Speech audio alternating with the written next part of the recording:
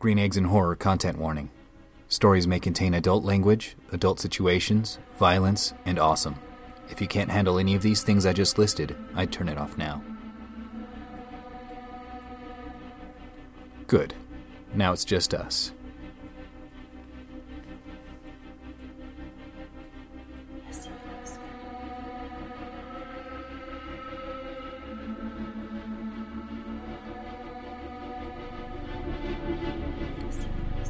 I'm Pete Nixon, and this is Green Eggs and Horror.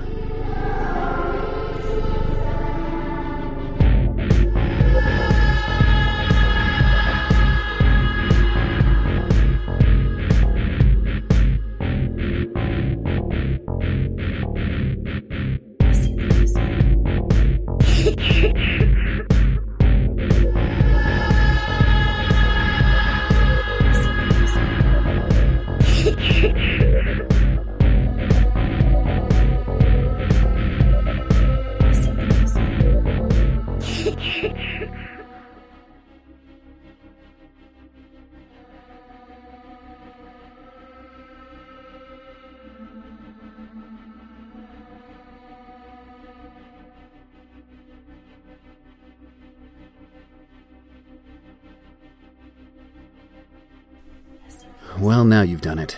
You've pushed the wrong button. We've got more of Morton Hears a Cthulhu. Written, read, and scored by Davin Creed. Now here's the third and final part of Morton Hears a Cthulhu.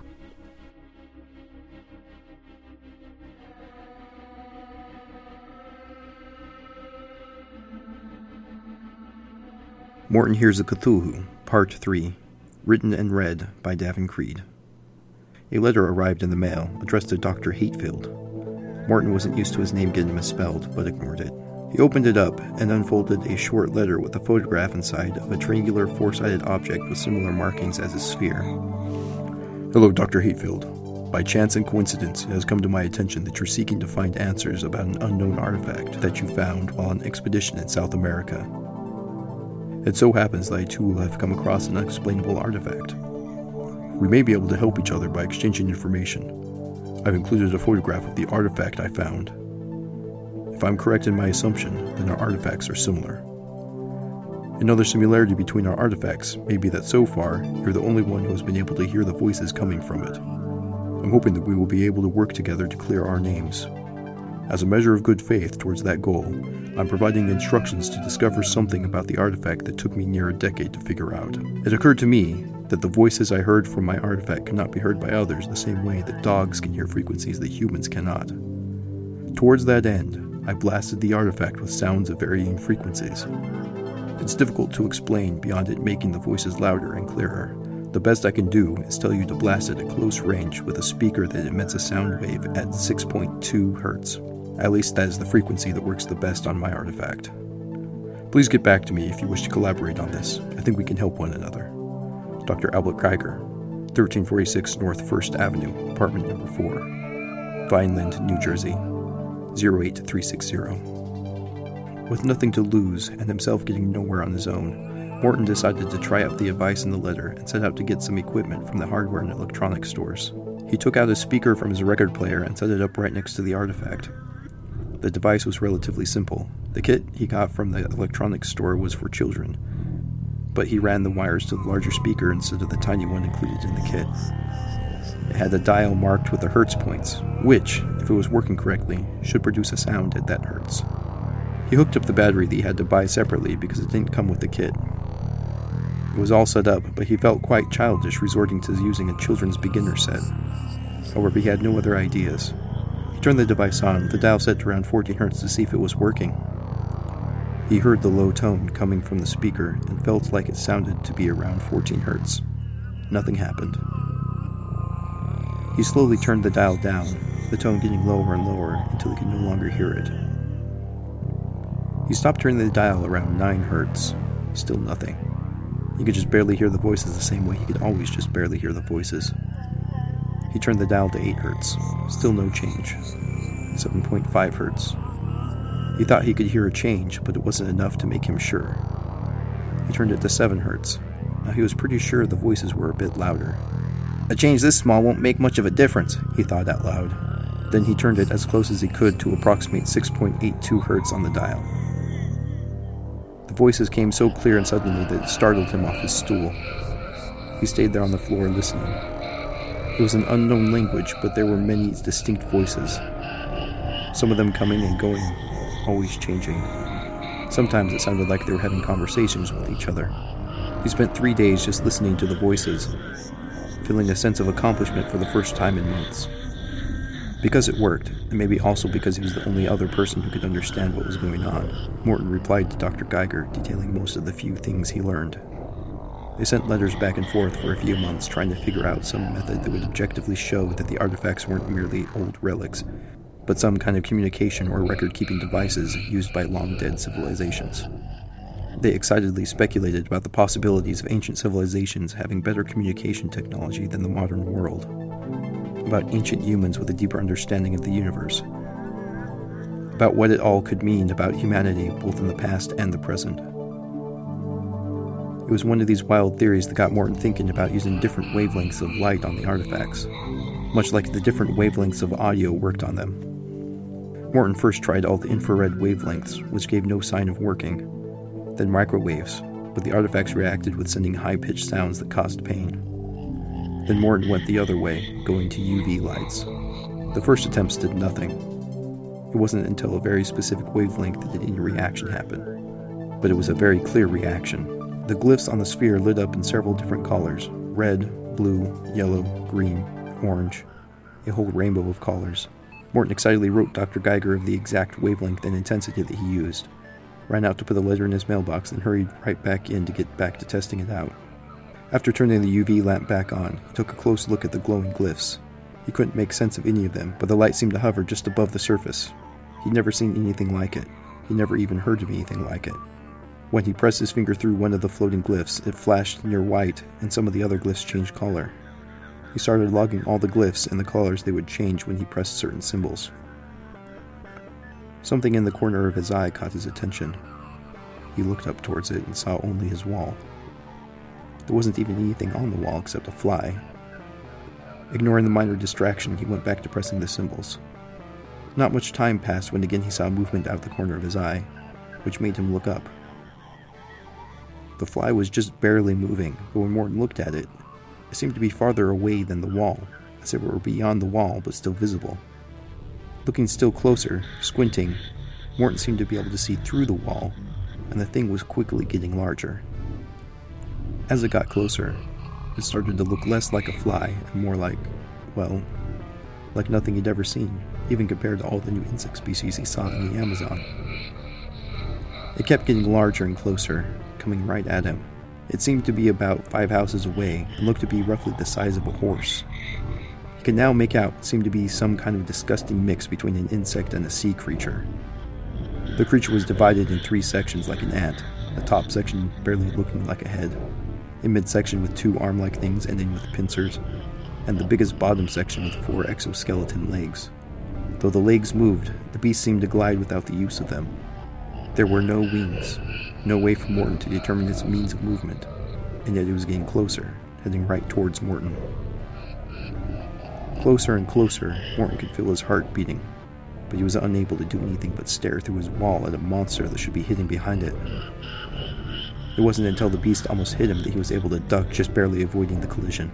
As if by instinct, he turned the UV lamp off and saw the creature evaporate. There was no doubt in Morton's mind that seeing the creature was linked to using the UV light on the artifact. He spent several weeks recording all the changes to the glyph collars and combinations he could, never getting another letter from Dr. Geiger. He wanted to share everything with someone, but he was too excited by his new progress to care. When he was studying the artifact with the UV light on, he saw many more beasts, most of them even more horrifying than the first. He found that the beasts didn't seem to be able to actually see him. They were just attracted to the artifact. He also discovered that they passed through him as easily as they passed through the walls, so they were of no real danger to him. The more he saw them, the more he got used to them.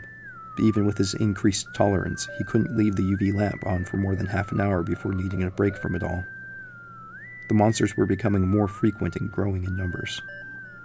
A few times when he turned the UV lamp on, he was completely surrounded by hundreds of them. Morton found one combination that kept going as long as he kept hitting what he assumed were the correct keys. What he assumed were incorrect keys set all the glyph colors back to what he called the default. He kept working on the sequence, getting one glyph farther at a time. Several weeks of trial and error resulted in finding a 19-symbol sequence that made all the glyph colors turn a light blue. He chose one at random and pressed it. Nothing happened, except the symbol colors all flashed white, then went back to the default configuration. A loud scream from behind startled him. He fell to the floor, turning to see what it was. One of the smaller creatures was caught halfway inside his wall, struggling to get out and screaming like an angry baby. It was fish-shaped, much like a piranha with a vertical mouth filled with hundreds of sharp teeth. Instead of fins on its side, it had thin vine-like arms with 2 clawed fingers at the ends. One of its arms was stuck partway in the wall. The other was frantically clawing at the wall. Shaking and afraid, Morton crawled to his toolbox and fumbled through it for his hammer, spilling several random tools on the floor. Barely keeping a hold of the hammer, he crawled back towards the creature. Trying and failing several times to find his legs, he finally was able to get both feet under him. He raised the hammer up, and then swung it down, hitting the creature. It screamed even louder and higher pitched, its free arm moving from climbing the wall to trying to claw Morton. He hit it again. This time a dark blue, blood-like liquid sprayed from the creature as it screamed again. Another hit, and the creature started moving slower. Then again, and again, and again, and again. Even after it stopped moving, Morton kept hitting it until it was in several pieces. Surely, this was something that other people could see, Morton said to himself as he dropped to the ground, breathing heavily, covered in thick, dark blue blood. He got a bag, dug the thing out of the wall, and bagged it, and took it to his university. "Hey, Morton," Dr. Allison Higgs said as Morton stepped into her lab. "I thought you were on leave." "Yeah," Morton responded, "but I found something that I thought might interest you." He walked over and set the bag down on the lab table in front of her. "How sweet. You brought me garbage," Allison said before opening the bag. "Yeah," Morton responded. "One man's treasure and all that." She was still easy to talk to. She laughed and smiled and stopped and said, "What is this?" "I'm not sure. I was hoping you could tell me." "Well, I've certainly never seen anything like it before." She trailed off while poking at the dead creature and began quietly talking to herself. "Blue blood, scales, claws." After a few minutes, she looked up and asked, "Where did you get this?" "I can't tell you that yet," Morton said. "At least, not yet." "Well," she responded, "my first guess is that it's a hoax. If it weren't you bringing it to me, I would have left it at that. But if you're telling me this is real, then I'll take a close look for you and run some tests." Dr. Allison Higgs came through and ran every test imaginable on the dead creature.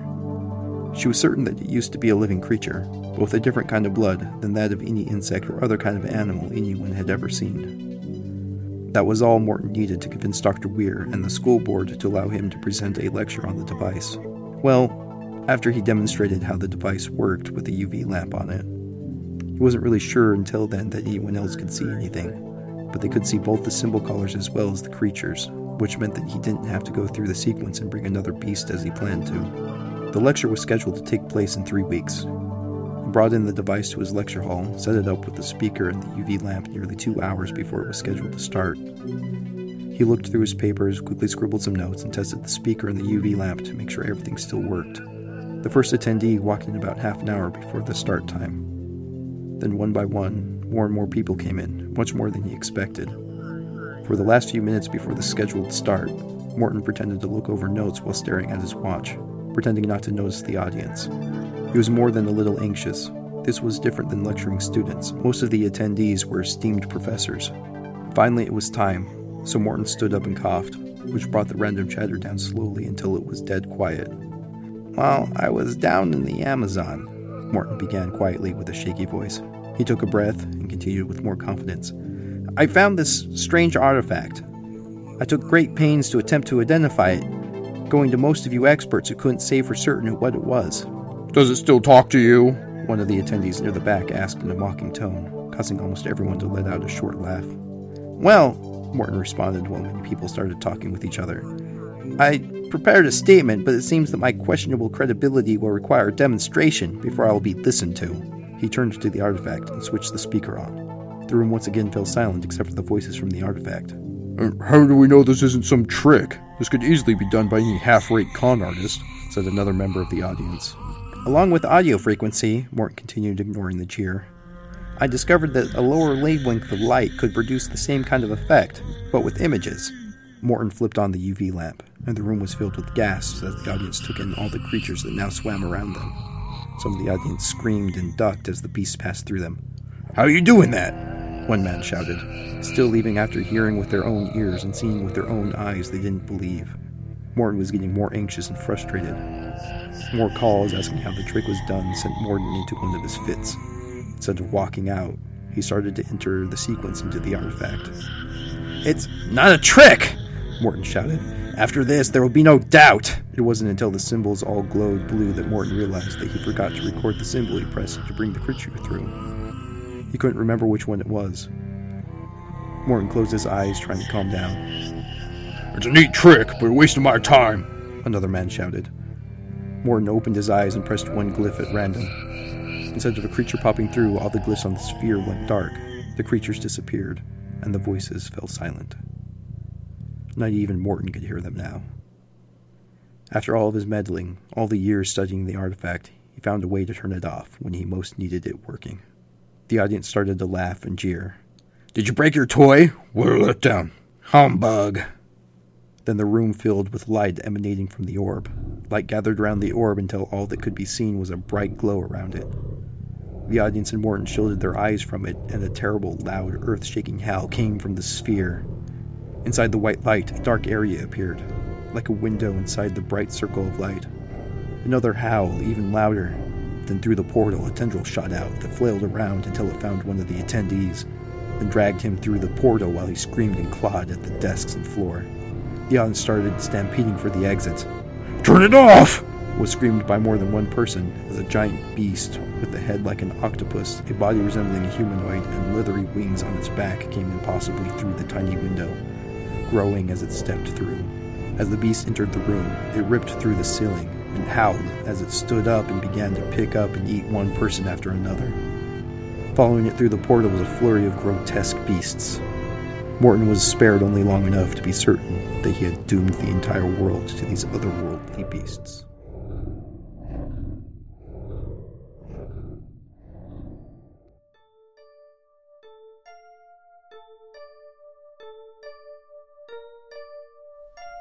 Davin Creed currently is and always will be heavily influenced by Dr. Seuss, Isaac Asimov, Edgar Allan Poe, H.P. Lovecraft, and his own nightmares. Davin writes mostly dark stories. If you like this story, Davin Creed has also been published in Bête Noir's Edgar Allan Poe-inspired anthology called In Poe's Shadow.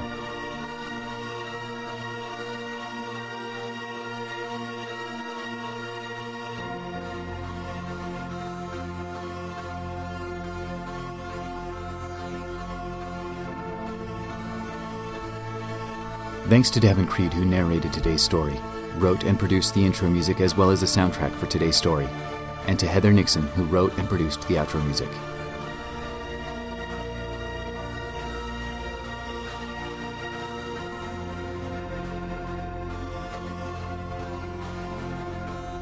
If you like what we're doing, please leave us a review and share this with your friends.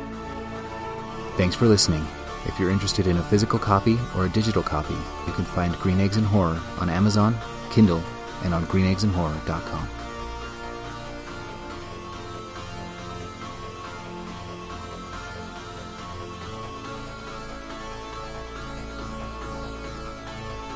Green Eggs and Horror is released under a Creative Commons 3.0 Attribution, Non-Commercial, No Derivatives U.S. license. That means you can give it away and share it however you like, but don't take credit for it, change it, or sell it.